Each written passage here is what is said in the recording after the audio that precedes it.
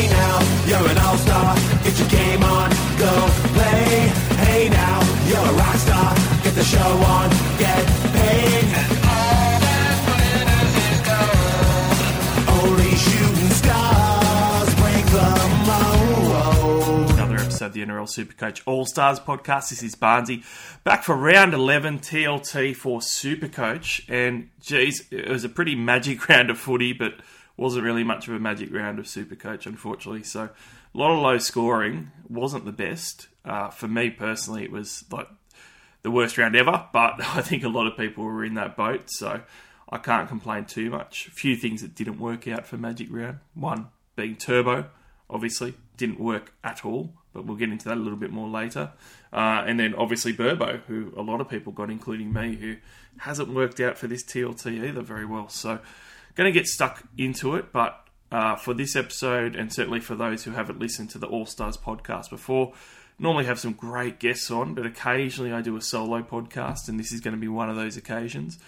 I'm going to be going solo, just a few scheduling conflicts, and I'm a bit busy at the moment, so I need to do a reasonably quick TLT, but I do have a two-parter this week with a very well-loved guest for the Talkin' Footy episode. So this one, as people know that listen to this podcast regularly, is a TLT Supercoach episode, which drops on Wednesday. The next episode drops on Friday, and that'll be the Talkin' Footy episode. This week we're going to have two parts to it. It's going to be an extra long one because we missed out on the Talkin' Footy last week. So Supercoach tonight, Talkin' Footy at the end of the week. How good? Let's get into it. Magic round analysis for Supercoach. Look, already mentioned it wasn't great, but when we're running the comb over the numbers, look, it's the worst as far as high scoring that we've had for a couple months maybe. So we had 700 plus scores, which is pretty low. Out of those 700 plus scores, only 3 of them weren't pods, and one of those 3 was Mitchell Moses, who is barely not a pod at 11.1%. So really, only 2 really heavily owned guys got the tons this week, and that was Isaiah Papali'i, who is owned by 46% of coaches and scored 113 points. 113 points as a top score for a round isn't fantastic, so certainly you can see there as a top scorer why it was a low-scoring round. Aside from him, Targo was the other guy that was heavily owned, almost 60% ownership for Targo. Big thing with him, though, is that a lot of people would have benched him, so it doesn't actually look as... it looks even worse than what we were saying as far as how many pods actually scored well. Ryan Madison's second best score, 1.6%, massive pod. Fifth best score, 104 points from Tarn Milne, 0.4% ownership. Only 544 coaches owned Milne for the fifth best score last round. So, bit of chaos in the scoring. When we're looking at the 80-plus scores for Magic Round, it actually looks okay. We've generally been around that sort of 25 to 30 mark in the 80-plus scoring each round. And we had 29 80-plus scores. So on the surface, that seems like, okay, well, we didn't have any big scores. We didn't have very many tons. But at least we had a lot of, those 80-plus bigger scores that were in there still that are better than average. Not really. So when you dig a bit deeper, a lot of those scorers as well were absolute pods. So many guys that are 1% and under in there. And only 8 out of the 29 scorers were actually 10% plus, as in non-pods. So not a great round of Supercoach overall. As far as my round, I already mentioned, didn't go very well. When we're talking about strategies, before we go into the actual TLT, we normally have a bit of a strategy chat around this when we look at the scoring for the round. The strategy chat for this one is just going to be a 5-minute talk about what do you do if your season looks like it's over. Okay, because my one's fluctuated immensely. I started very well, the first sort of 5 weeks especially, and then it's kind of yo-yoed a lot after that. But one of the good takeaways is, and I said this, I think, last week or the week before, I had a massive drop on the weekend, and I had a massive gain the week before, and 2 weeks ago I had another massive drop. When you're seeing those massive drops, that should tell you how quickly things can swing around. You can very easily make up 10,000 spots at the moment still because of the swings and roundabouts on how it's going. So if you're ranked inside that sort of top 10,000, 20,000, and you're thinking to yourself, my season's over. It really isn't. It might be very hard to win it all and to come first, but I certainly wouldn't write it off. As far as other goals, whether that's top 1,000, certainly very reachable still. Even top 500, you could get lucky and do even better than that. But how do you do that? If you're at this point, one of the important things to look at is the buys. Now, certainly we've spoken before about buy planning, and I've chatted about it. Next week, we're going to have a big buy episode where me and Billy are going to go through all the best buys for round 13. Obviously, a couple of weeks out. So that's going to talk about the buys, but we've said before that there's two trains of thought with the buys, and both strategies are fine. One of them is you just don't worry about the buys, because Billy has articulated very well how he isn't going to look at the buys very much, because when he normally hits the buys up, he ends up being disappointed sometimes because a lot of guys end up being out by the time you get to round 13 and planning goes out the window. People that don't plan as much end up scoring better than you sometimes, and all that type of stuff. So really valid points from Billy. The other option, obviously, is for you to hit the buys hard and look at that as an opportunity to catch ground. Now, that is something that you can look at right now. If you've had a really bad few weeks, our last 3 weeks, I had a couple of really good ones, and then I've just hit another wall again where I had a really bad week this week, and I really need to make up some ground. So my strategy is that I'm going to focus big time on that round 13 buy now. That's going to be my sole focus pretty much. And immediate points in that buy is what I'm looking for, because this is a time to really turn things around and catch up, because once we get past these buys, it's very hard in the final couple of months of footy to make up any ground at all. So this is the time to really do it.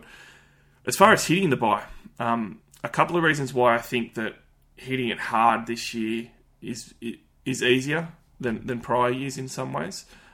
You've got the trade boost at the moment. So there's certainly ways that you can manufacture trades now where it's easy to set yourself up for that buy without having to do it the week before as well. So you can hit on guys that maybe are a lot lower price point now than what they are going to be in a couple of weeks' time when you actually get to round 13 purchasing. So that's one thing. The other thing too is that whilst we have trade boosts and not the big 5 trade rounds that we're used to with the buys, go and have a look at the rules, because one of the things that I think people don't realise is those buy rounds, like for round 13, the first one, you do get up to 3 trades that you can use, and that's without a boost. So if you boost, you are going to get 4 trades that round. But if you don't boost, you're still going to get your 3, obviously. So it's not just a 2 trade round like normal. Even without the boost, you're going to get 3. Really important, because one of the things that I'm looking at the next couple of weeks is if I burn my boosts, it doesn't matter if I'm going to burn them looking for that buy, then whether I make boost buy player trade-ins now for week 11 or whether I do it for week 13 in a couple of weeks, it's still going to achieve the same thing. So don't be scared to use the boost that you're going to use in round 13 for round 11. The only thing with that is that there's going to be a small risk that perhaps a guy gets injured, perhaps he gets suspended, and obviously that risk is going to be there. But look, you'd be pretty unlucky if that happens, so you'd like to think that it's not going to.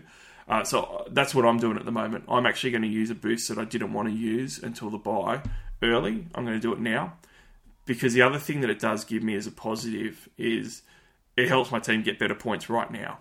And again, if I'm chasing, I'm in the boat now where I'm coming off a bad week. I really want to make sure that I follow it up with a good week so I don't fall too far behind.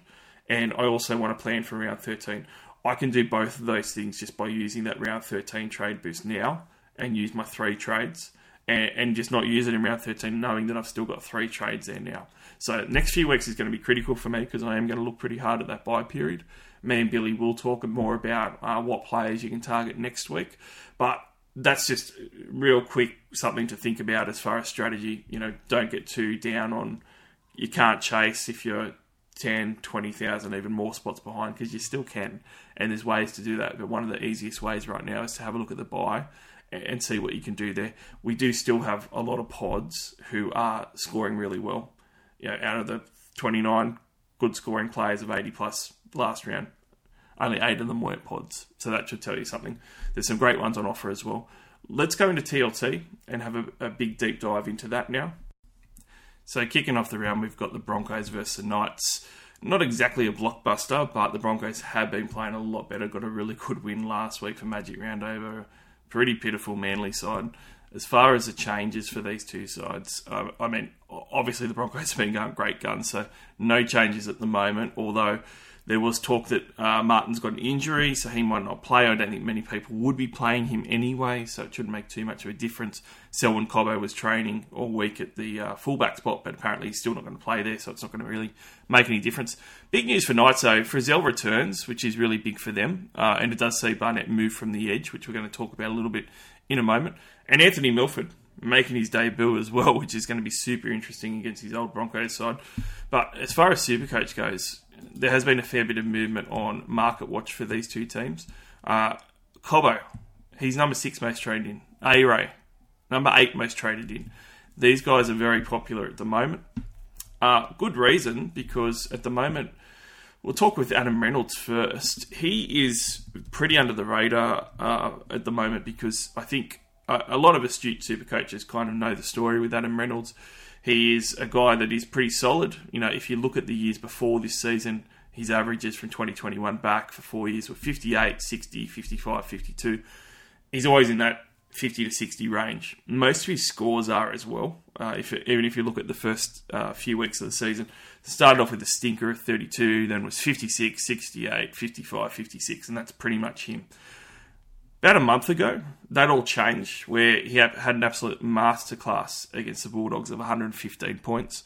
Then he hit up 53 against one of the best defensive teams in the comp in the Sharks. And then he threw 100 points on Souths, followed by 98 points last week against Manly. So he's positively on fire. Halfback only, obviously. But I really don't like it as a trade-in. And look, A-Ray's form has been really, really good.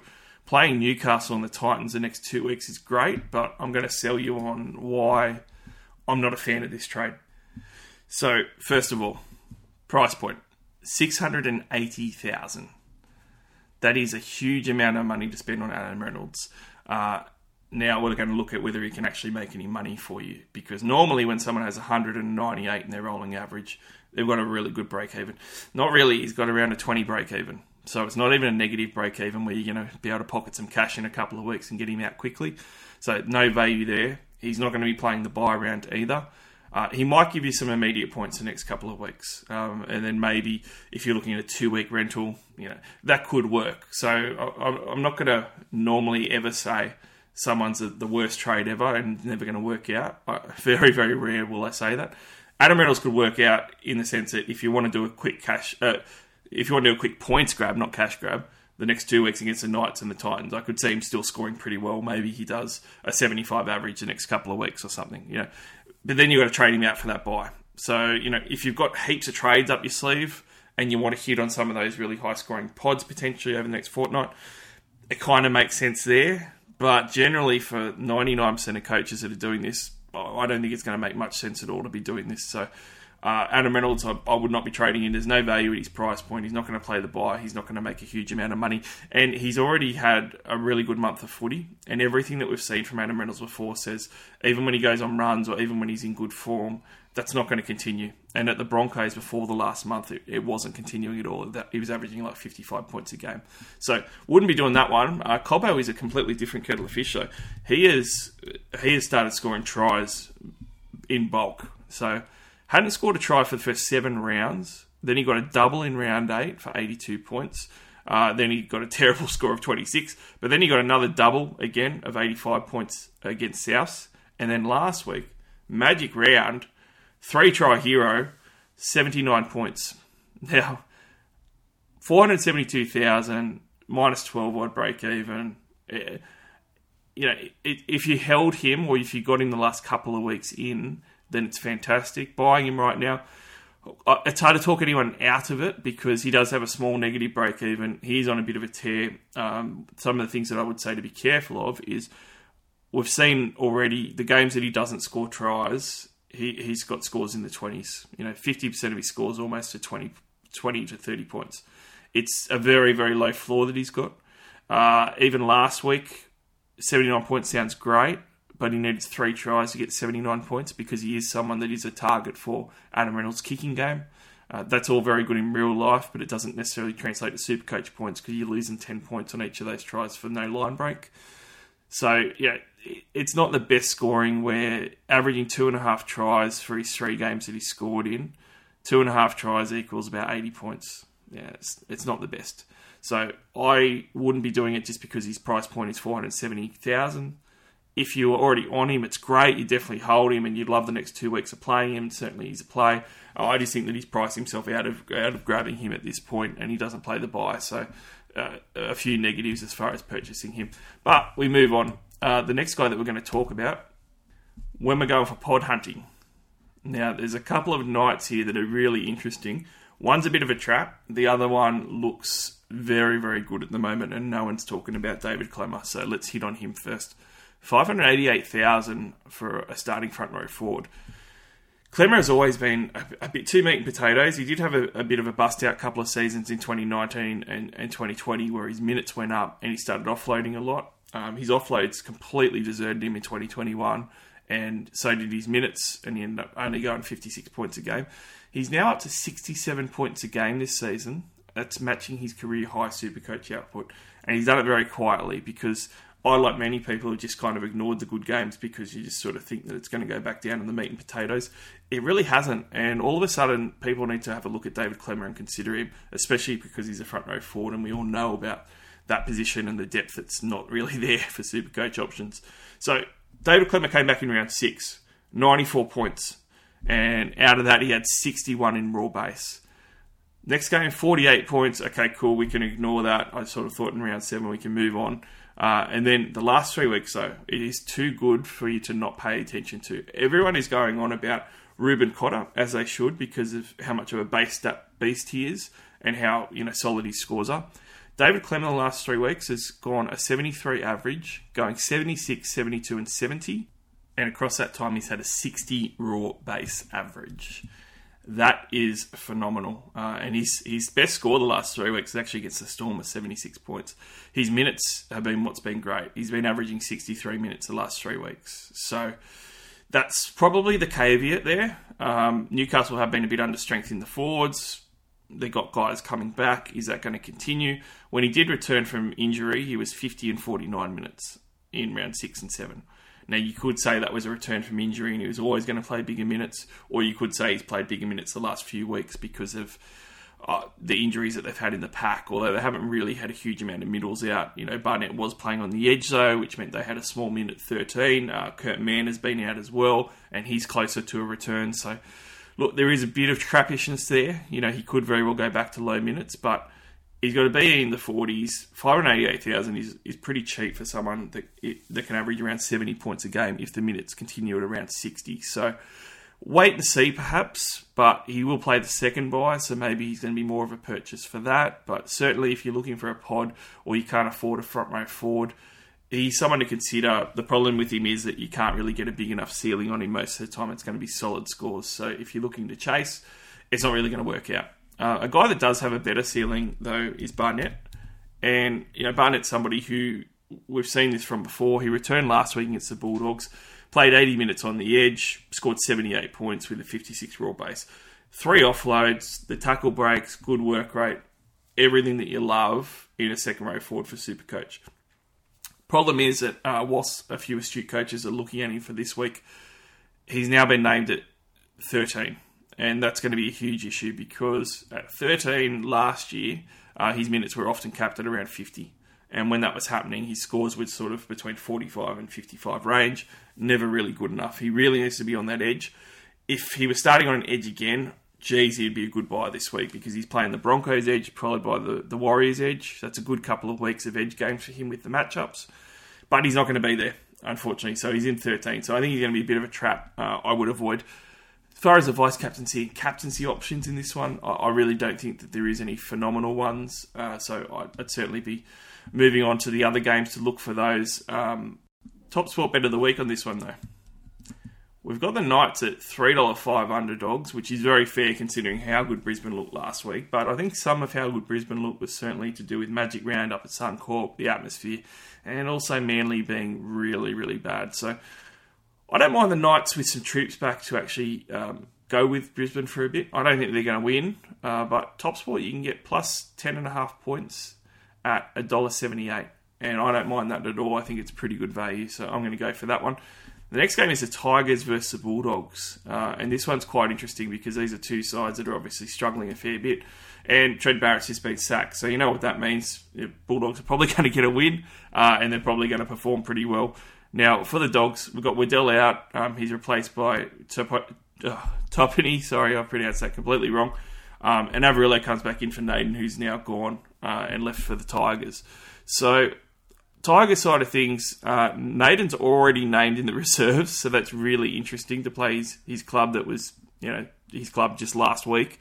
Luke Brooks is out with Madden in.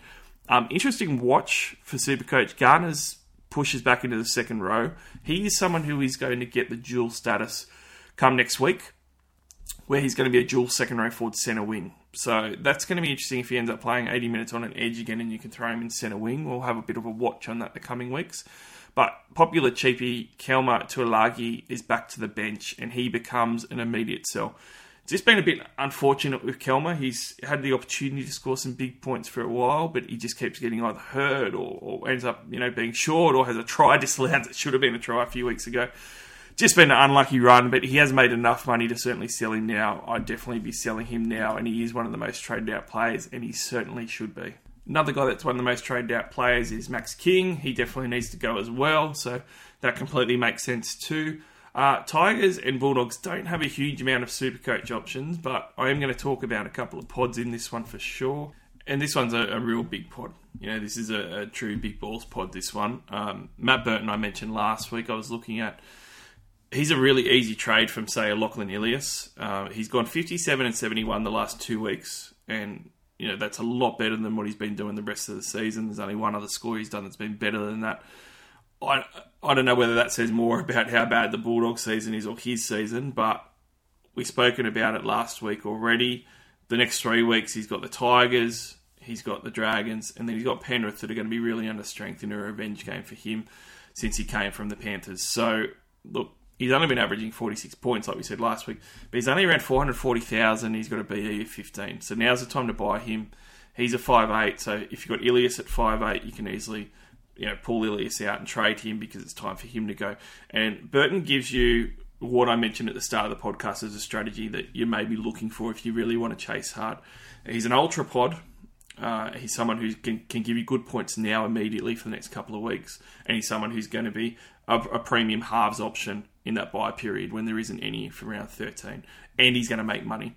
So he kind of ticks all the boxes, but the real negative and the thing that makes him a big balls pod is that he just hasn't had a good season. His scoring hasn't been there. Have to acknowledge that, and also have to acknowledge, he is cheap enough, but he's not uber cheap where it's just a value play either. So, a lot of pros, few cons, definitely a consideration. I'm going to consider him myself this week because hardly anyone owns him. It is a chance to latch onto one of those big scores. You'd imagine in the next few weeks, if he's going to get a big score, it's going to be coming. Obviously, there's always the coach being sacked bounce back factor.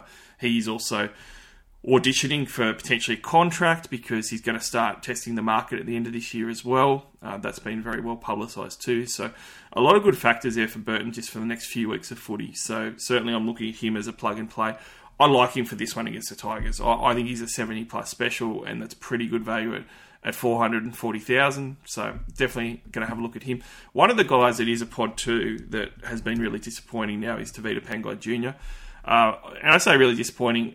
Last week he was super disappointing. So before last week, he'd been really solid. For a few week run, and I bought him for this. It was 67, 54, and 84. Around 9, 67 points. He went down to 60 minutes, which was a bit odd because for 5 weeks he played between 70 and 80. It was a bit strange.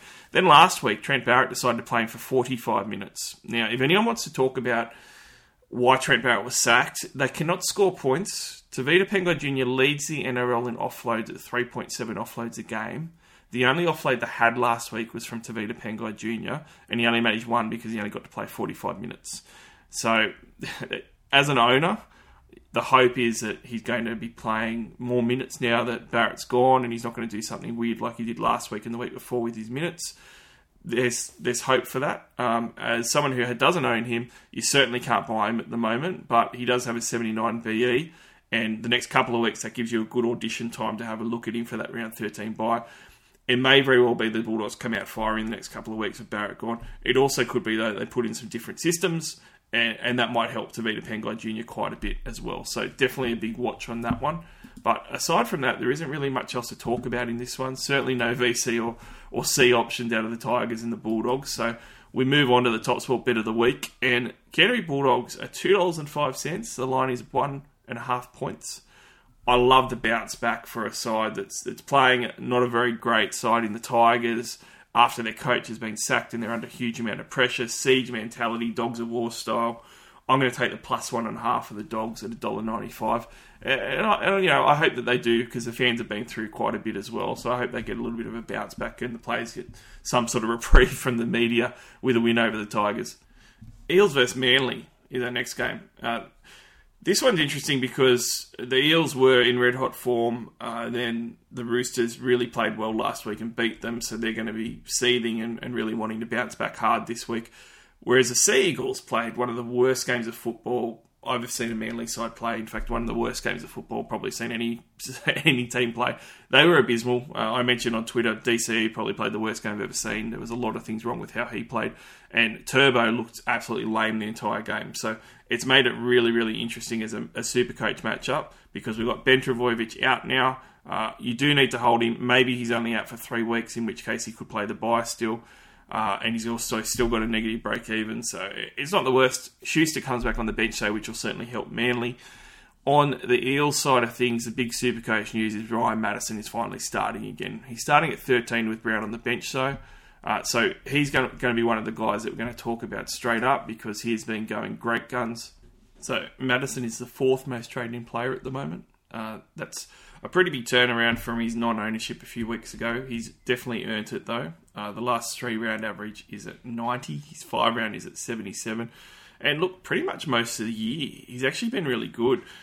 It's funny because his 2 worst scores are the ones that he was on the bench for. So 42 and 48 points was round 1 and round 4, which was his first 2 games of the season starting. Then from round 5 onwards, he was actually benched. And during that time, he's gone 86, 60, 55, 72, 91, 107. And these last 3 weeks in particular, he's averaged 53 minutes and he's gone 72, 91 and 107. 53 minutes for a 90 average is superb. There is a few little worries with Maddo, though, and I'm going to put those out there. I don't think that he's a bad option at all. Certainly, if you got the cash to splash, go for it, because Manly's edges look absolutely shot normally anyway this season. Even when they're playing better, they looked awful last week. So Madison could very well be in for a big game. But even though he's playing in the middle, he does tend to hit those edges. Even the middle, though, of Manly does look a little bit slow, so that could benefit him as well. Couple little caveats with buying him, though. $660,000. I mentioned on a chat with a few friends today that, geez, it would have been nice if he got that starting jersey after he'd lost a bit of cash, where you could buy him at sort of $550 or something like that. Even $500 would have been great. It would have been a really good buy. At $660,000, I think that you're pretty much paying close to peak for him. He does have a BE of 14, so he is going to increase in cash, but you need to wait and see how much, based on how he goes the next couple of weeks. It may not be too much. But the biggest thing for me is that I think people's eyes light up when you see, okay, cool, he's won the starting jersey back, he's in the starting side once again. He may not actually play a lot more minutes. So if you're starting on an edge, you'd be a lot happier, because maybe he gets 80 minutes back again, and you'd assume he would. That's heaps more than what he's been playing. But starting at 13, he's already been averaging 53 minutes the last few weeks. The last 3 weeks he's averaged 53 minutes. How much more is he going to average with Nathan Brown on the bench there?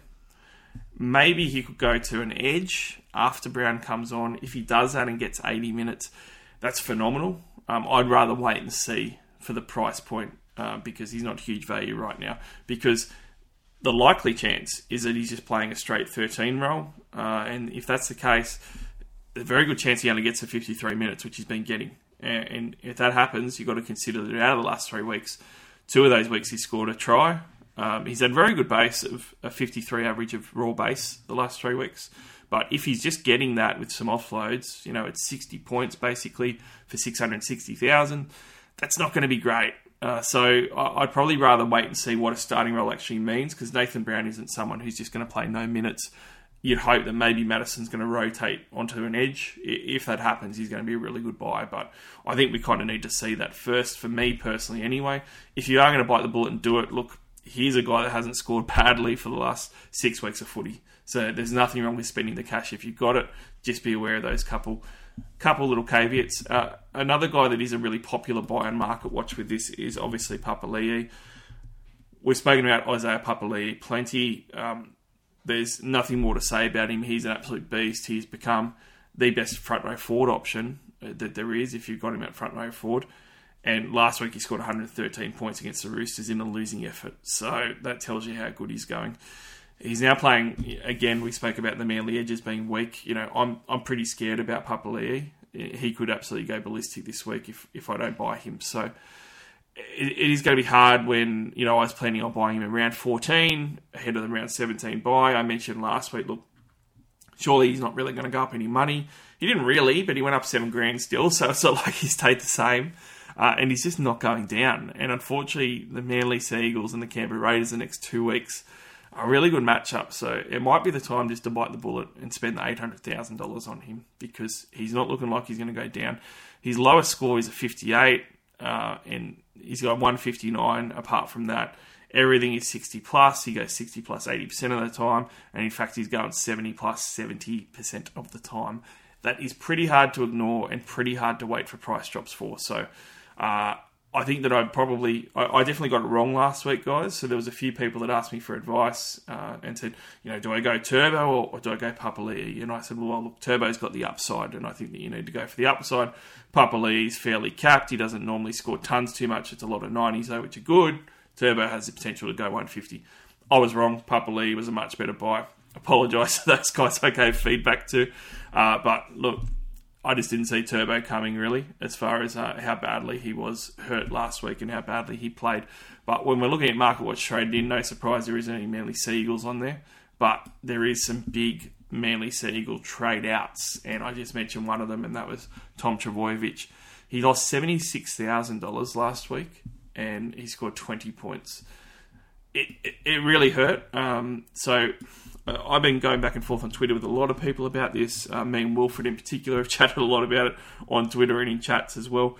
And look, there's no right or wrong answer with selling or holding Trbojevic. I know Wilfred is a staunch holder, and he'll probably talk about that a lot on the Champions podcast tonight.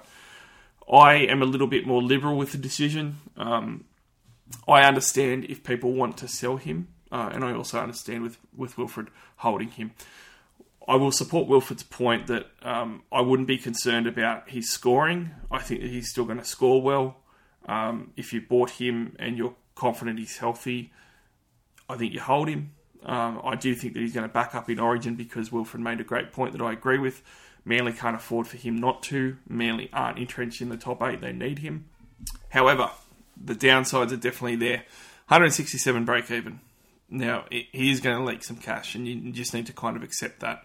But like I sort of said on Twitter a couple of times, I'm not concerned about Trbojevic scoring points. I'm concerned about his health and how Manly look as a team. Manly looked awful last week, to the point that I think that that's going to be a hangover on them for a bit of time. And in fact, it might even be longer term, where if that's how they're going to look, or that's how they're going to play, even at 50% as bad as that, it's going to be really bad for them. So I don't love how they're looking at all. The other thing was Turbo's health. So I believe in Turbo, but I need to believe in Turbo provided he's healthy. The NRL physio did some really good updates and said that it was a cork that he sustained, and he found the footage of when he got corked and everything above his knee. That's fine. And Brian Seeney's fantastic. Great podcast. If you haven't listened to The Magic Sponge, go and do it. But I'm not questioning Brian's ability to have a look at the injuries, and certainly what he says about them. I agree. I'll just trust whatever he said is 100% right. But I will say, whilst that might be an injury that made him a bit lame, it doesn't mean that his knee wasn't hurting him. And that's what I'm concerned about, because he looked like he was really labouring on that knee. And I don't think that he looked shot. He looked really, really bad. I don't think that Manly are going to say that his knee is hurting him if it is at the moment. It just seems like they're just going to keep quiet on it. So I'm pretty worried about it. If he looks like he did last week, it is going to be a terrible game from him this week. If he's completely healthy, I could see him very much scoring 100 points on Parramatta. So you just kind of need to decide as a Turbo owner whether you're going to trust that he's going to be healthy, in which case I think that you keep him, or whether you think that he's not going to be healthy and he's going to look like last week, in which case I think that you have to sell. So it's toss-up even for me. I'm trying to decide whether I'm going to believe that he's healthy or not, because it's a decision where I think that you're making it for the long term at this point. He's got 167 BE. If he throws up another 20 again, and you just bought him especially last week, you cannot cop a $220,000 loss and just move on. I don't think you can do that. You're basically making a decision now on whether you're going to hold through and stick strong, or whether you're going to punt him now for as much value as you can now at 831,000 before he hits another drop. So big decisions to make. I'm leaning towards holding him myself, although I still am going to reserve the right to change my mind and potentially sell him and get some value for that buy round. And again, comes down to whether I have a look into it and see how he's training and stuff, and think that he's healthy or not for the game. Other thing to take into account, not just with Turbo, but with his Manly purchases that you might be making, is that they do have the Storm next week as well, and then they've got the bye. So certainly, as far as the bye, they've obviously got guys that are going to play in the bye, but for guys like Turbo, he's not going to play in it because he's going to be in Origin. So certainly you can hold off if you've got other guys that you want to buy at the moment and see how they look against Para and the Storm. If you've got guys like Ola Kawatu, I'm going to look at him as a potential round 13 purchase. He's got a 70s break even. Certainly guys like Schuster, I've seen guys talk about, if he gets put in the starting lineup, do we jump on him? Wait and see what happens, because Manly, again, just look really bad. I'm very standoffish on them, and I'm going to sit any Manly players that aren't named Tom Trbojevic or Ola Kawatu this week. I wouldn't be playing any of the rest of them, really. On the Eels side, other guys of interest for purchasing. Now, absolute pod hunting here, but Clint Gutherson has really started to bottom out. What do you do if you do decide to get rid of Turbo? Are you hunting for another fullback? Do you already have Teddy? Obviously, Pappenhausen's out. What other options are there? Now, Clint Gutherson is definitely one just to consider, because you can actually put him in for a bit of a run now, and he does play round 17, provided there isn't injuries in Origin. He shouldn't be there. 546,000, he's basically bottomed out. So you're going to get 300,000 to play with by trading Turbo down to him, for instance. Manly looked terrible last week. I've already mentioned it many times. So it's a really good game for Gutho, good matchup. And as well as that too, Gutho used to be an old Manly boy before he signed with Parramatta, so I really like those games. When you're looking at his run that's coming up, really good for fullbacks at the moment. Manly, the Raiders, he does have the round 13 bye. Bulldogs, Roosters, Souths, but right around Origin time, and then West Tigers in that bye. So after that, you could even keep him for a couple more weeks, depending on whether guys are hurt or how Origin actually pans out with resting. Round 18, maybe some of those big guns are going to get rested, and you've got the Warriors for the Eels, and then you hit the Broncos, and then it gets into a hard draw that you'd be selling him for the run home anyway. So feasibly, the next half a dozen games, very good chance that Gutho could average 75 plus. Very good chance that you're going to make 100 to 150,000 out of him at minimum, and he's going to be a premium option for the round 17 buy that you could look at getting earlier if you don't need to use every trade possible to hit that round 13 right now. So I'm just going to mark it because I reckon that he's actually going to be in for a bit of a smoky game this week, and he's going to be an 80-pluser and have one of his better games of the season with a bit of an Eels bounce back after the loss to the Roosters last week. Captaincy and vice-captaincies, it's very hard to do any of them. I do think that still, if you think the Turbo is healthy, he's got to be a smoky as a VC still, because he is a guy that always has that type of ability.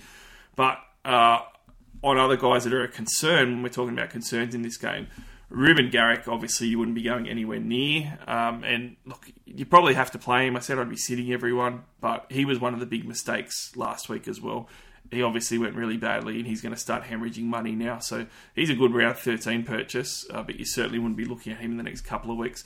On TopSport, look, they've looked at that Manly game last week, obviously, and put them at $3.10 outsiders.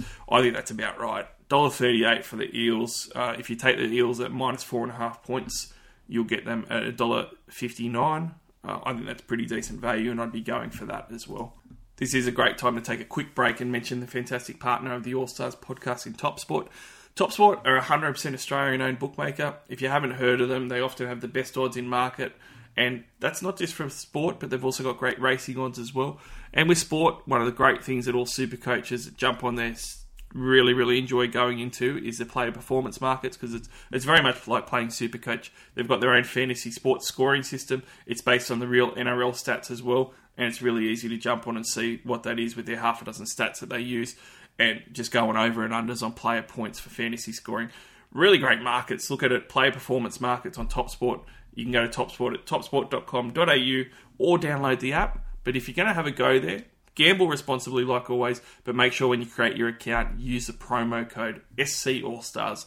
That is from this podcast. They'll know you're a listener straight away, and they'll take fantastic care of you. So jump on there, topsport.com.au. Dragons Warriors is the next one, and look, this one is far from a blockbuster. The Dragons, I mentioned last week, Lomax was a bit of a value buy because of the run that he had coming, and I couldn't have been any more wrong. He had his worst score, 37 points, so that didn't work out at all. He still does have two stellar matchups, though, with the Warriors and the Bulldogs coming, but the Dragons had a really bad loss in that Golden Point game versus the Titans. Likewise, the Warriors, they made a really good comeback against South Sydney, but South Sydney just put them to the sword in that first half, and the game was virtually over anyway. Even though they had a bit of a chance at the end, it was always going to be South, I thought. So, interesting matchup because it's not a stellar one as far as Supercoach goes, and that's reflected in Market Watch at the moment. Most traded in players and traded out players in the top 10s, no Warriors or Dragons feature, and hardly any of them are very owned at all. I'm going to throw out the pod that I had last week that I said I was going to watch, and that was Mikaele Ravalawa. He is now at a very cheap price of $287,000. I might actually go him this week. And I'm going to talk about my reasoning why. The Warriors and the Bulldogs are the next 2 weeks, okay? The Warriors are giving up a huge amount of points to opposing centre wings. They're one of the best Supercoach sides for opposing centre wings that you could hit. And the Bulldogs aren't phenomenal with that either. So Warriors and Bulldogs next 2 weeks, really good matchups for him. The Bulldogs might be a bit more pumped up this week than what they are next week as well, so might be some drop-off. He's $287,000. My reasoning, that is it, because he's that cheap that he's got to make some money soon. He's also been on such a try-scoring drought that he needs to be going and over the stripe again shortly. But round one versus the Warriors, I mentioned how bad they are at opposing centre wings. Played him round one, Mikaele. Only tries that he scored all season, and he scored 3 of them. 119 points against the Warriors in round one. I don't think the Warriors are much different now, and the Dragons are going to be playing them at home as well. So I expect Mikaele to go over the line at least once. And that also means, and this is getting to the reason why I'm buying him, that I don't have to play a dud 4th centre wing. Probably a lot of centre wings at the moment have got guys like Burbo there, Cooler, and also some injured guys. You might have Avalia as well from the Warriors. There's a lot of centre wings that all of a sudden have to play a 4th guy that's not very good. If you can sell one of those guys, and I might actually have to hang up the boots on Billy Smith and forget about round 13 on him, and get a Ravalawa in just for a spot start for a couple of weeks, that can be a big difference. And he does have ton potential. If he can get 2 or 3 tries, which he's done before, he's going for a big score. Against the Warriors, he's got as good a chance as anyone. Again, centre wing scores, they give up a huge amount. So, not a home run, but you can't really go wrong at $287,000. He will cover that round 17 bye as well. And post round 13, their run isn't that bad. Cowboys, Souths, Canberra, Broncos. Really easy sell after that round 17 as well, and just a rotation place. So, I don't mind it as a downgrade, especially. If you've got someone that you need to get out of your centre wing, because they're injured or just because of you need the cash for another big upgrade, I think Ravalawa this week is an option. It is a big balls one. I'm not going to guarantee it. It may not come off, but he didn't score a try last week. Had 35 in raw base and scored 42. That's not too bad considering how bad that game was. I'm actually going to move on from this one, guys. There is no vice-captaincy or captaincy options, but I'll finish on a big pod, and that is Reece Walsh. He's been spoken about a little bit. I did mention that Gutho is a big balls downgrade option for a pod from Turbo if you did decide to sell him. I'm not as big on Reece Walsh, but one of the things that he does do is he does play around 13 and he's goal kicking. And the goal kicking is a huge part of it because it helps. He's only averaged 57 for the season, but he's only 470,000. So he's about 70,000 less than what Clint Gutherson is as a pod option. And he does have the Dragons and the Knights the next 2 weeks, which isn't bad. And Manly round 13, which is going to be a Manly side without DCE and without Turbo. That should be a really good matchup for the Warriors. So certainly he's someone that you could consider downgrading to. He's got a BE of 18, so he's basically bottomed out. And he's going to be owned by nobody. So he's certainly a massive, massive pod. And he's only got a high score of 76. He's only got a high score of 86, but he is a guy that can ton.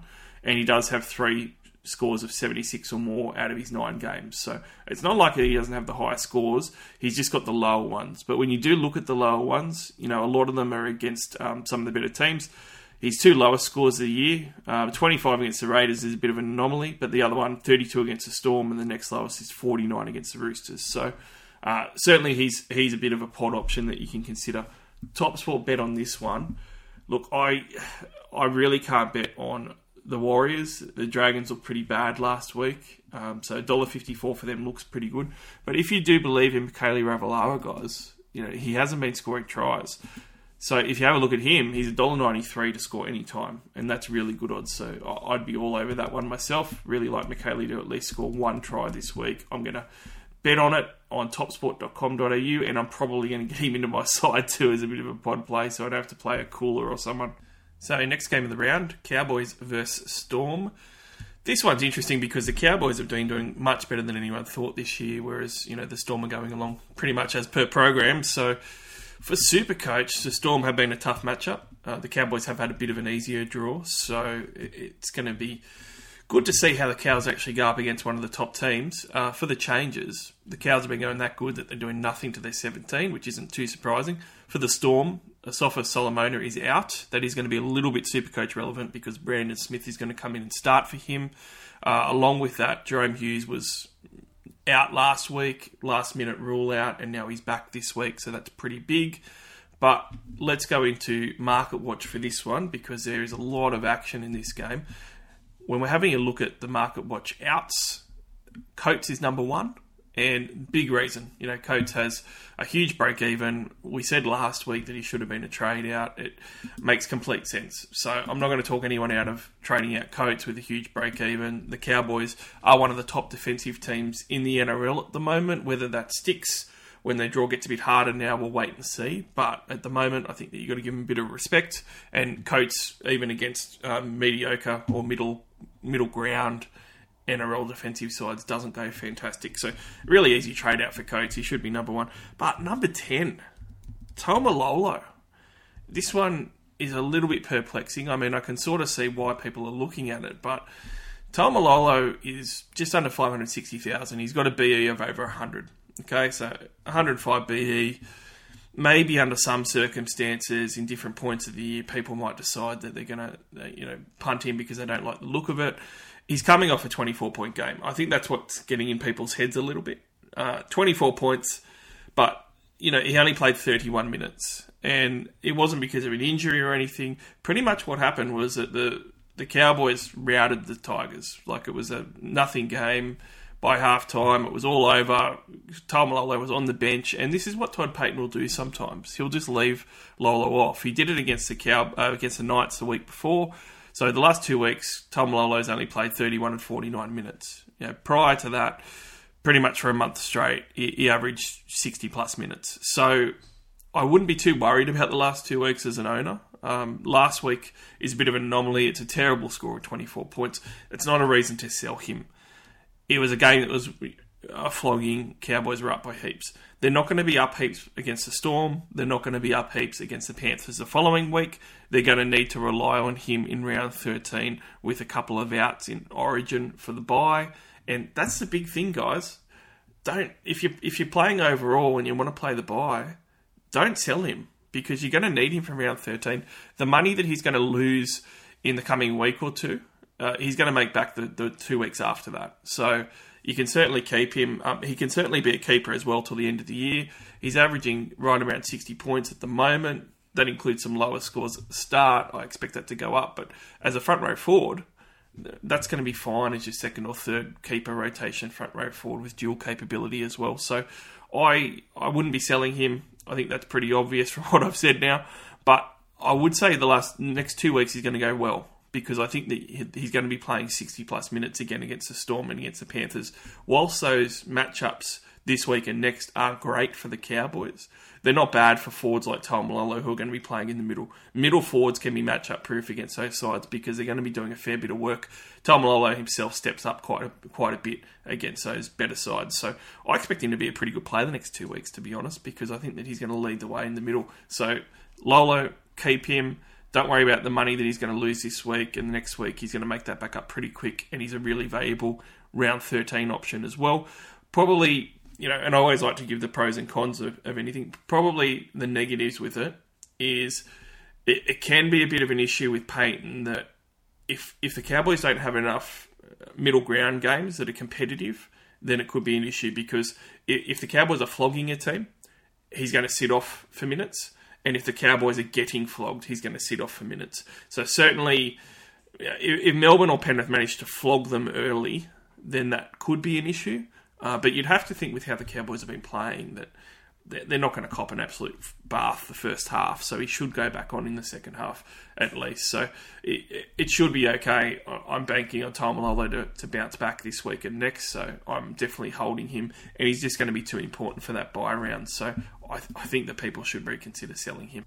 Now, for most traded in on Market Watch, we've got Ruben Cotter at number 1. So this game features the most traded out player in Coates, but also the most traded in player in Ruben Cotter. And Ruben Cotter has had a meteoric rise the last 3 weeks, where he's become very, very relevant. I apologise to Ruben Cotter lovers last week that I didn't like him a month ago. He wasn't getting the minutes. His minutes have still stayed high. It is good to note, though, that on the weekend he only played the 63.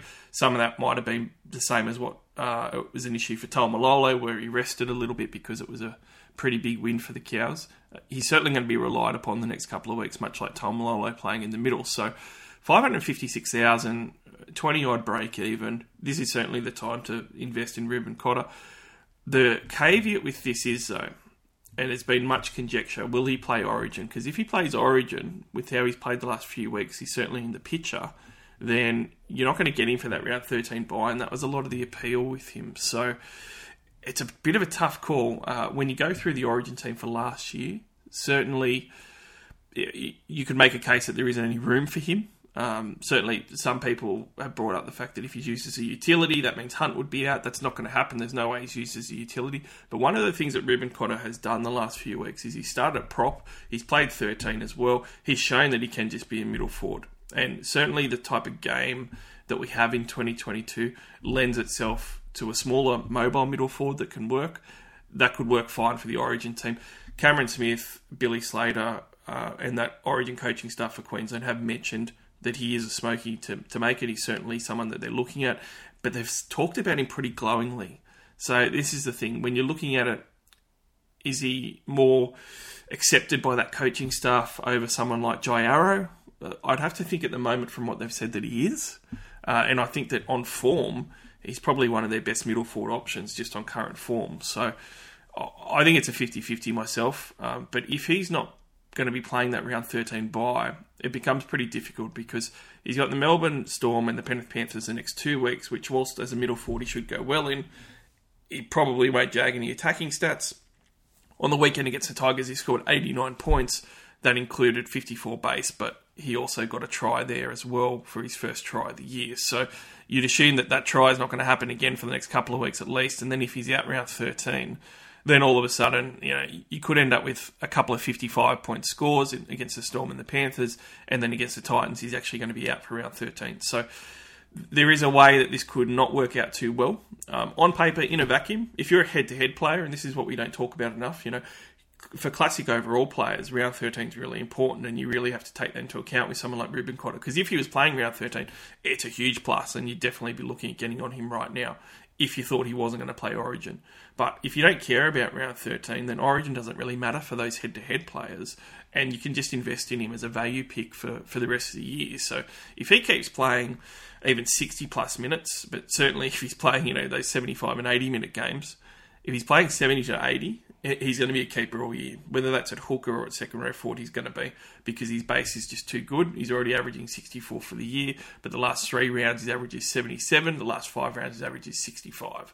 So he should do 65 plus for the rest of the year unless his minutes decrease significantly. So for head-to-head players, be getting him in right now. He's probably the best value second row forward or hooker pick to jump on right now to get into your teams for the year.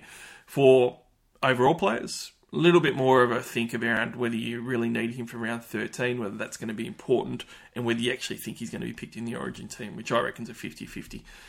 Let's go on to some other players in this one. So when we're having a look at sit and play, really hard with the Cowboys. You know, I'd certainly be playing guys like Cotter and Tamalolo, those middle forwards. I wouldn't be playing edge back rowers like Nanai if you still own a Nanai. I would find it really hard if you own some pods like a Feld or even a Tuolagi, who has been going really well lately, to be talking about starting those guys. It's just really tough. And someone like Tuolagi has a minus 11 break even at the moment, gone a little bit under the radar. You could almost talk about him as a bit of a cash cow that's going to play round 13. But against the Storm, you know, it's even hard just to even start him. So really difficult. And then that brings us on to Drinkwater. Now, he's got a 99 break even, and people who bought him should have probably known, and we spoke about it on the podcast a few weeks ago, you know, if you're going to buy Drinkwater, you're going to have a couple of really good games with potential for big scores. He didn't actually come through with that, really. Newcastle, he scored 74 points in round 9. For Magic Round, he only scored 46 points against the Tigers. And the last 2 weeks, more worryingly, he's played 69 and 64 minutes. So the Hammer's still on the bench. He's probably going to stay on the bench. So all of a sudden, it looks like he's not going to be getting 80 minutes. In fact, he's not even going to be getting 70-plus minutes. He's going to be getting minutes in the 60s. So that's a concern. It was always a risk there. The other risk as well was he was going to have a 100-plus break-even, bottom out and top out at price, and start to lose money against the Storm and the Panthers. And that's going to happen. I wouldn't like to have him this week against the Storm. It's going to be a really tough matchup for him. And next week against the Panthers, it's going to be away at Penrith. It's going to be an even tougher matchup, I think, against them. So it's a bad 2 weeks for Drinkwater. If you've owned him for 5 or 6 weeks and you're head-to-head and you don't even care about the buy, he could be a sell right now for you. Otherwise, you're just going to have to ride it out and think to yourself that you knew this when you bought him a couple of weeks ago, that you're going to have some tough matchups and you're going to have to ride it out from round 13, because he's going to be a premium play still against the Titans.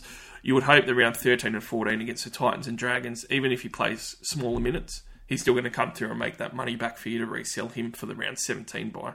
That round 13 buy to round 16, he's got the Titans, the Dragons, Manly and the Broncos. And it has to be said, that Titans game that's coming up pretty soon, he scored 102 points against them when he played them in round 7. So that's going to be really valuable if you can jag 100 plus against the Titans in the round 13 bye. Got to hold him. It's going to be a bad week to be playing him, though. When we're looking at break-evens, another guy that's been named for the Storm to start is Wishart. He's starting at number 1. He started there late last week, only scored 29 points. The week before he played 69 minutes and he scored 61 points without a try, which is pretty impressive. His base raw was 27 on both accounts, so his floor seems okay. He's only 216,000 at the moment. He's got a minus 20 break even.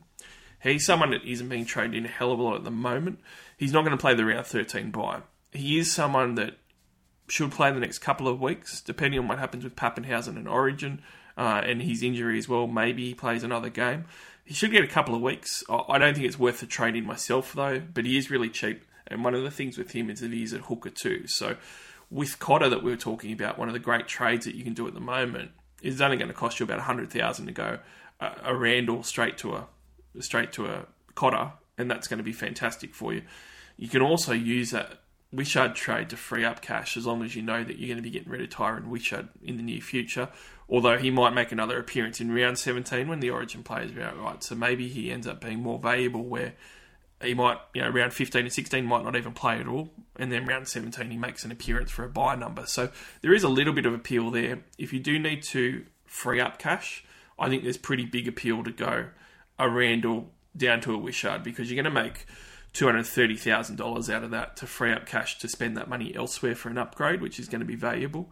You're going to get Wishart potentially scoring well the next couple of weeks, although I don't know if I'd be playing him, but in the end, it's going to be a long game where round 17 you could get him playing, and I think that's going to be pretty likely. And then he's going to make a bit of cash there, and he's going to give you points in that round 17 bye. And he's going to be a great post-17 trade out where you should be able to make at least 100,000 out of it and get round 17 bye points. But the time to get him is now, though, with his minus 20 BE, and that's what's going to be difficult for people because there is some other cheapies on the horizon too, and you've got to be careful because you don't want to stack up on too many cheapies as well. Another hooker option, just quickly to mention as well, is going to be not a downgrade like Wishart could be, but only $70,000 odd more than what Randall is, and that's Robson. Robson has gone phenomenal the last 5 weeks of footy. 4 out of those 5 games he's played 80 minutes, and those stats have been impressive. He got a season high last week of 83 points without a try. He's basically been going mid-50s while he's been starting and getting his 80 minutes, and that's been in raw base, so he's got a really good floor. 516,000, it's pretty difficult. He does have a lowish break-even, so it's kind of buy him now if you're interested. I do think that he's got some potential for longer term. He's going to play that round 13 bye, which is going to be great against the Titans. He's also got a really good run after that, which I don't think people are looking at enough with the Cowboys. So, I mean, if you have a look at where they're going to go the next 2 weeks, it looks really bad, right? Because they've got the Storm and they've got the Panthers. They're not great matchups for him. But then he has the Titans, the Dragons, the Sea Eagles, and the Broncos, and then the bye. And even if you wanted to hold him past the round 17 bye, Sharks, Tigers, Dragons, Bulldogs for a month of footy after round 17. So long term, the Cowboys actually have some really good appeal for a run between round 13 and round 21, where they go really, really well with hitting some of the bottom teams and some of the teams that can give up a lot of Supercoach points. So if you want to look at long term, someone like Robson actually could work out. He hasn't scored a try yet. He's going to score some tries in his back half, and it's going to be on this run of footy. But I just think that his price cancels him out. He's just not quite enough value for me at 516,000. Wouldn't surprise me, though, if he goes on a bit of a tear in the next 2 months of footy. He averages sort of 65 points, and that's going to probably net him in 120 to 150k that you can trade out and play him as a reserve sometimes as well on matchups to maybe hit a 70 or 80 point game. So I don't mind him. I really like him in draft. If you can trade for him in draft at the moment, that's going to be a really good move. A little bit too out there for me to jump on in Classic, though, but worth mentioning with his performances at the moment. When we're talking about captaincy advice, captaincy options on this one, I think that you've got to look at guys like Grant and Munster. The problem normally with Grant is he's more of a captaincy option because he tends to go that 90 to 100, but last 2 weeks he's gone really well, but 2 weeks ago, Dragons game, 138 points. Whether you believe that means that he does have the ceiling in him this year or not, it's going to be debatable. The interesting thing for Grant is going to be he's playing. He's got Brandon Smith at 13. There's no chance that he's going to get rested if they end up a bit. You wouldn't think. And I do think that against the Cowboys he matches up really well. So this could be one of his 100-plus games. Munster probably has more propensity to go larger. He's got 3 scores that are 110-plus so far this year. I'd probably be more comfortable if you're going to do a VC in this game. That's what I would go for because maybe he gives some respect to the Cowboys for the defence they've had and the fact that Pappenhausen is still going to be out for them. They're a little bit weaker, and Naz is out for them now too. So I think a VC on a Munster or a Grant, you could definitely do that. We only have high scores the last couple of weeks of not that big. Last week was 113 was the best score. So certainly if you manage to get 120 pluser this week in a harder captaincy week, that might be enough for you to loop if you've got a good enough squad. So that's what I'd kind of look at. Top Sport bet of the week. The Storm, I think, are going to win. $1.50 on Top Sport. Fantastic odds. -5.5 is a fantastic line. I'm all over that one at $1.85 for them. Let's move on to the next game. So the next one, we've got the Roosters and the Panthers. Bit of a blockbuster. 2 teams that are in form. Panthers got a really good win against the Storm last week, and likewise Roosters did really well to beat the Eels. And the last few weeks have looked like they might be back in form, the Roosters. So this could be the time for them to step up and go on their run. Team news for this one. So at the moment, for the Panthers, we've got no changes. For the Roosters, pretty big change for them with Victor Radley out. Nat Butcher is starting at lock, and Lindsay Collins returns from suspension. So Butcher's going to be an interesting one to have a look at. But let's hit on market watch first of all for this one. Joseph Manu, third most traded in player at the moment. I'm really torn on this one because obviously round 13, Tedesco's going to be playing Origin. And most of the time when that happens, you've got Joseph Manu playing at fullback, and that's great for him. His points are 100 plus a lot of the time in these type of bye periods when he's starting at number 1. He's now gone down to just over 600,000. He's got a BE in the 40s, so it does look like the time to buy. He's going up against the Panthers, though, this week, which isn't a good matchup for him. Historically, he has not scored well against the Panthers either. He's got a 43 average against them. And depending on how much stock you want to put in those numbers, that's his third worst average in the NRL oppositions for Supercoach. So, look, I think it could be hard for him. He might end up with a really disappointing score. They haven't played the Panthers this year yet, but he does have scores like 29 against Manly in round 2.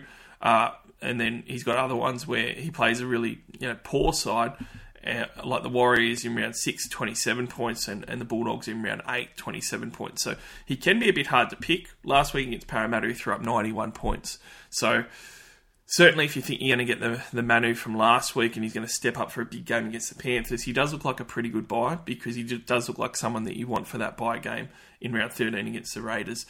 It's just a bit of an expectation one, guys, where I think that you need to understand that you could be paying 600,000 for him, and he does have the ability to go a 30-point score for you, and it's going to be disappointing.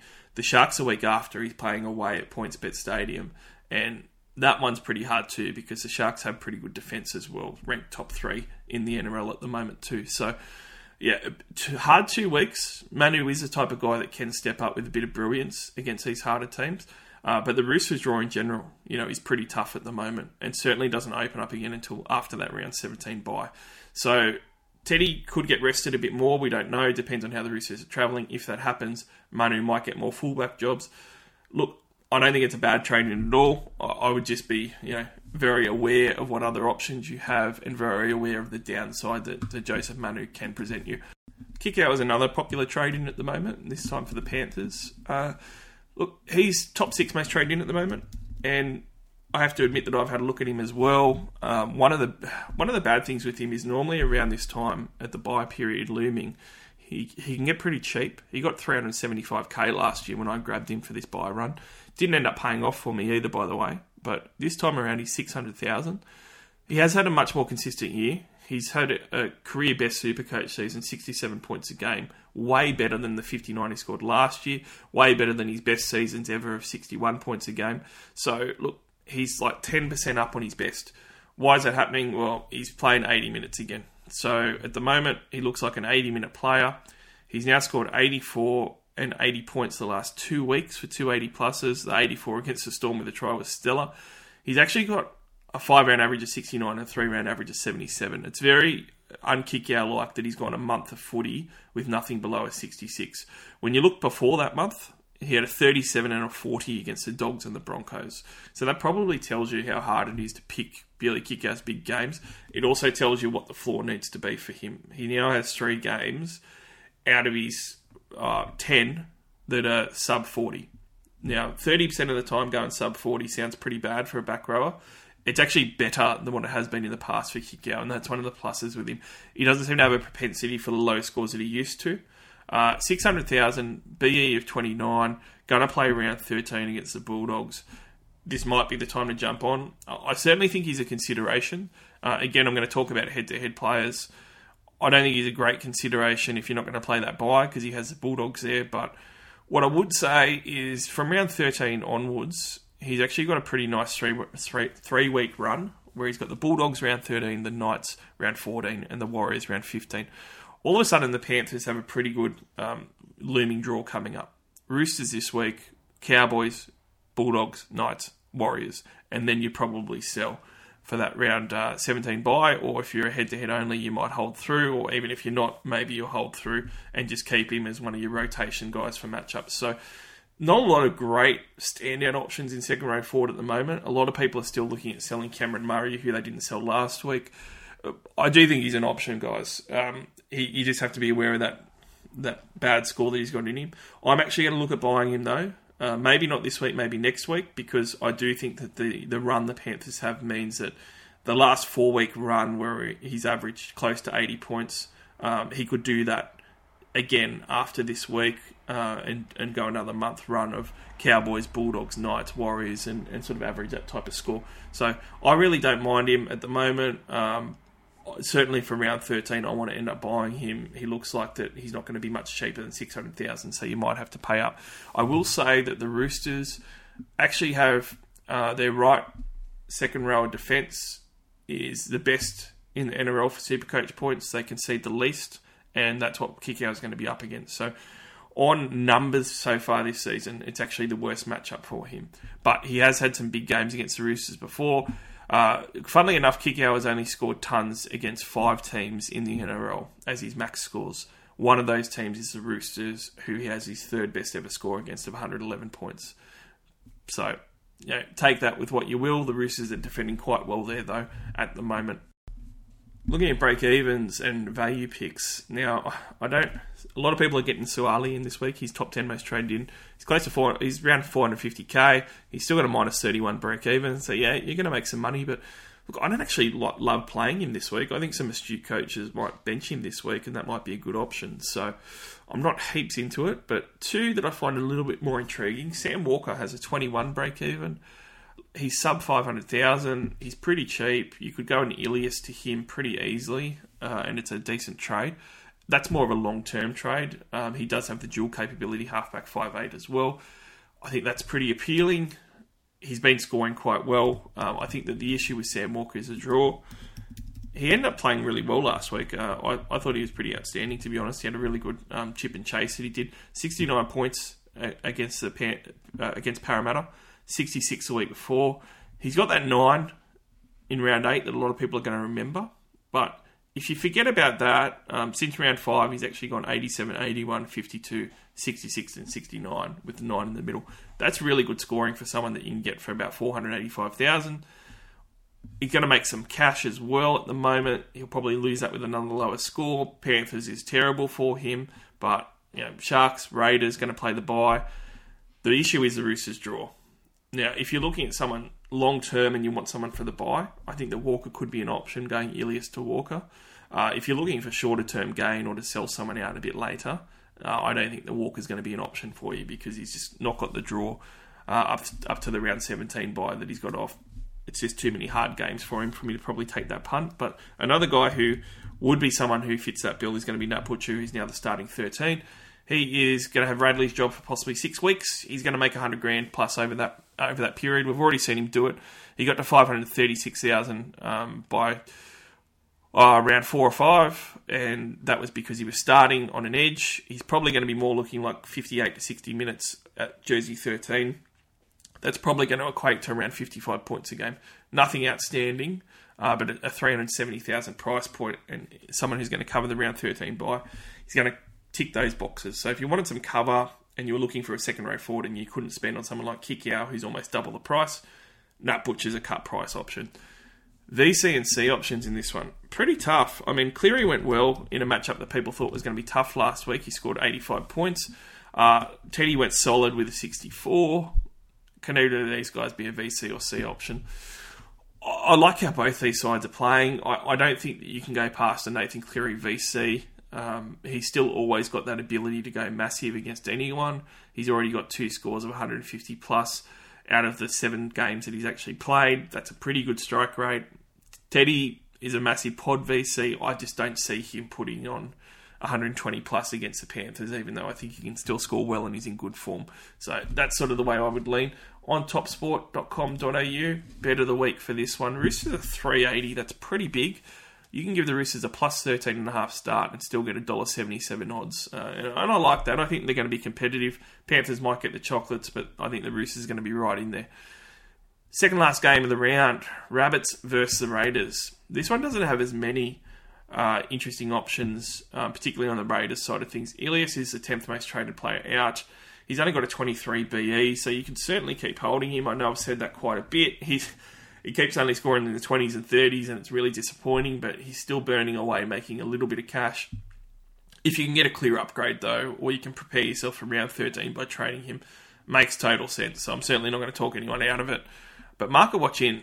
Everyone's going early on Peoples. Peoples has become a very quick cult hero after he came into the side and wasn't really cleared by the NRL to do so, and played one game and absolutely blitzed it for Supercoach.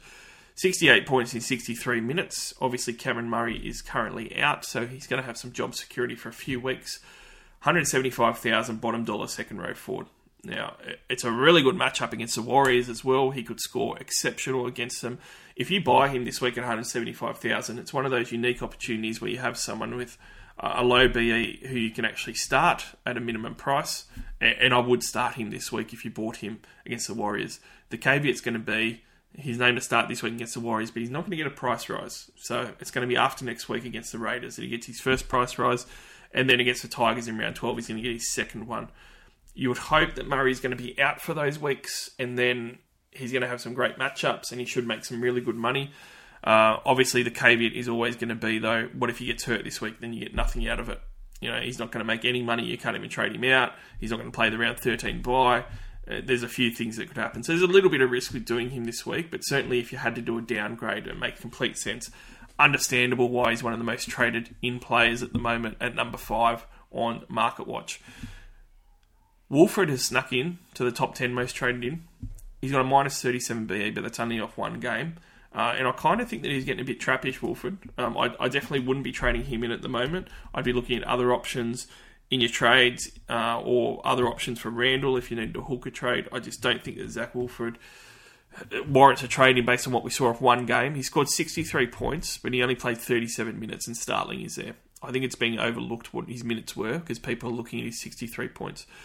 He's got to go through Souths next, and that's this week where he is named to start. But if he plays 37 minutes against them, he's very likely to score 30-odd points. And then all of a sudden, his first price rise, he's not going to have the best BE in the world going up against Parramatta. So I don't love buying him now.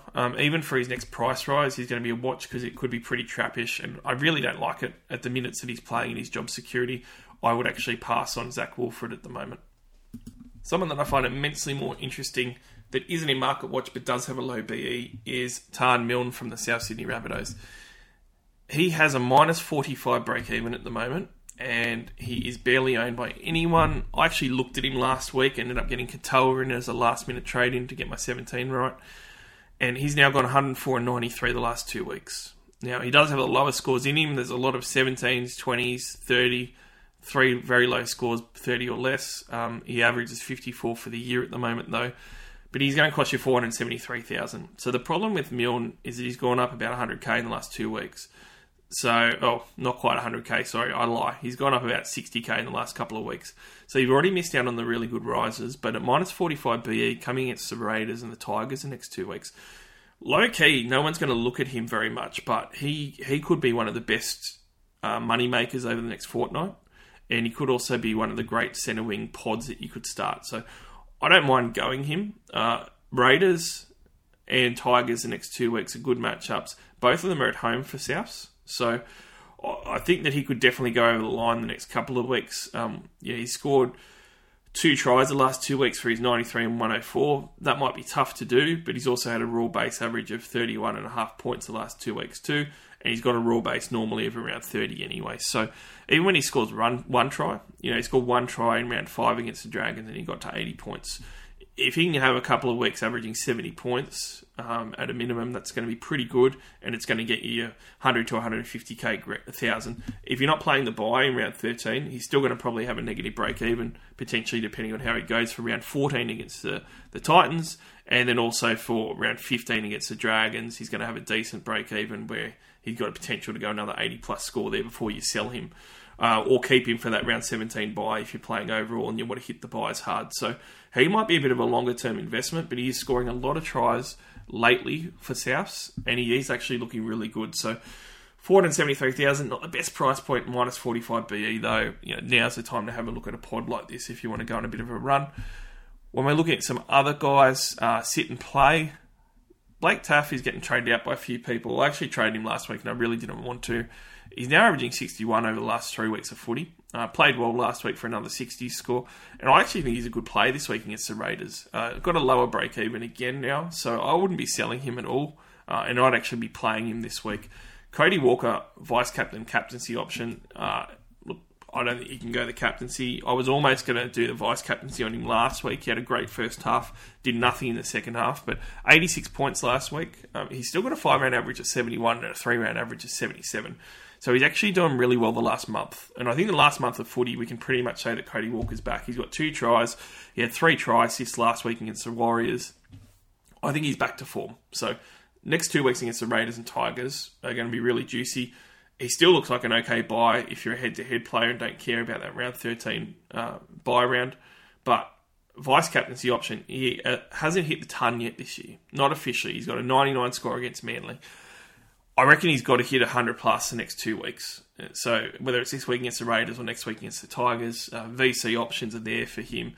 Couldn't see him, but certainly VC options there for him. Top sport bet of the week on this one. South's $1.57. I like that one. I know it's not great odds, but you could also look at some better odds at around $2 for a Milne try, and certainly Alex Johnston almost certain try at $1.78 is a pretty good value one too. Looking at the last game, Titans versus Sharkies.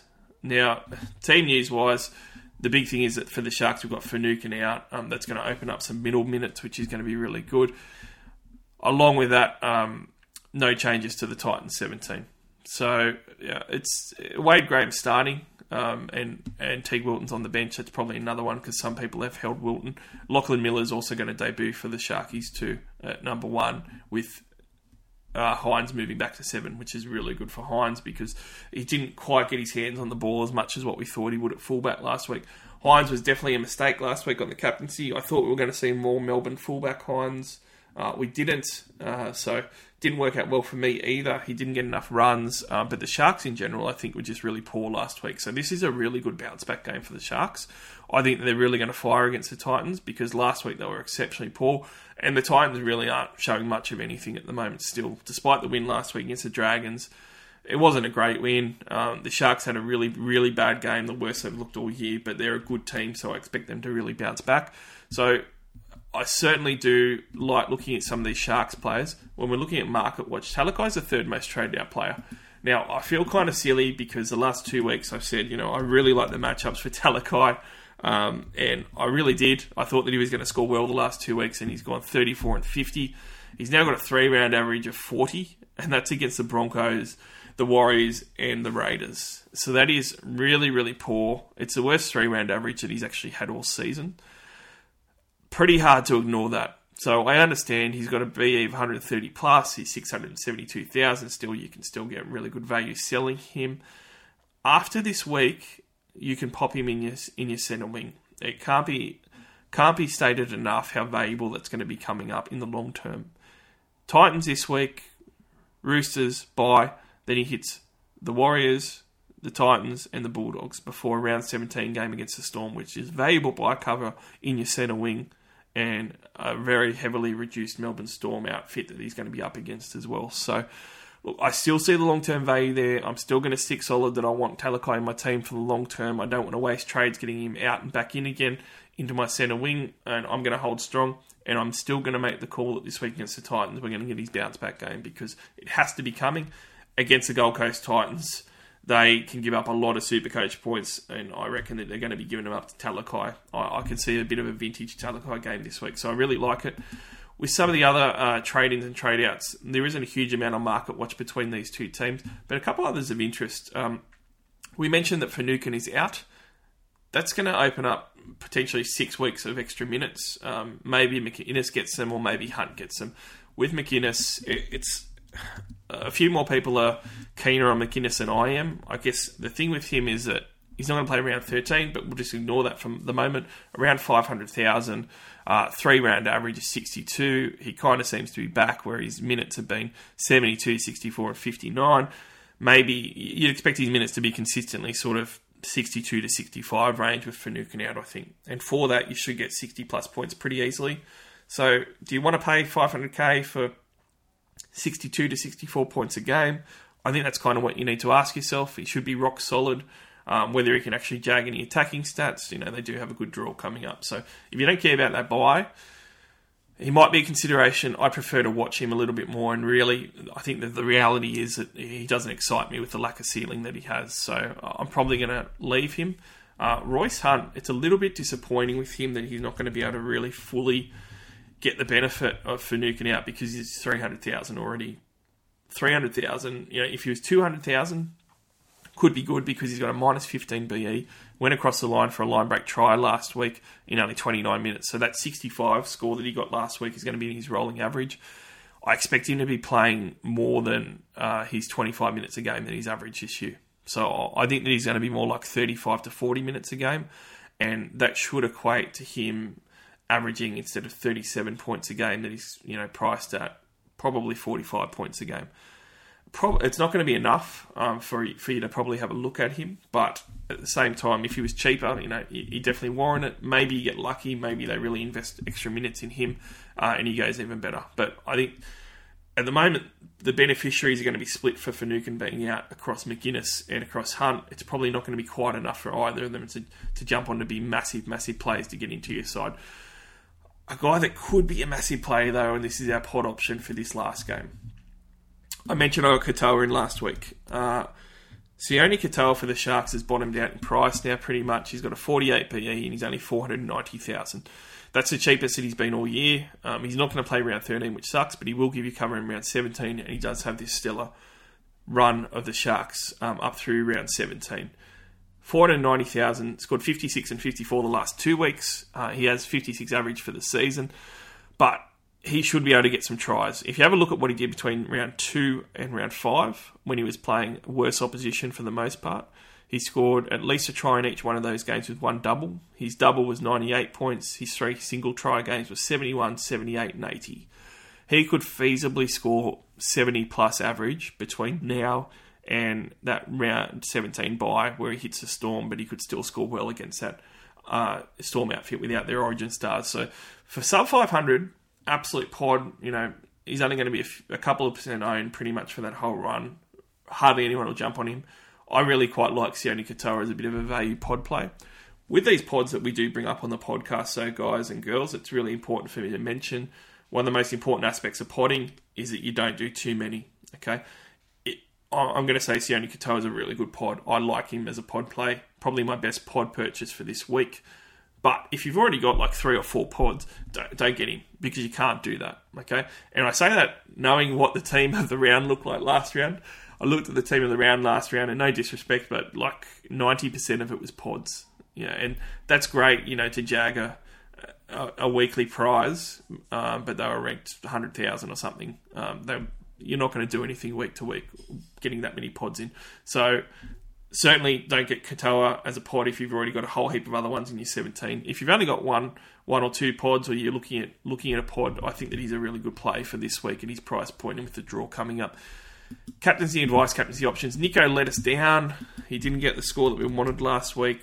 But having said that, 50 points wasn't the worst considering how bad the Sharks were against the Raiders. And that's a good thing about him as captain, right? His floor is really good. He generally is going to give you a half-decent score. He's not going to score a 10 or anything. Against the Titans, look, against sides like the Tigers, he threw up 117.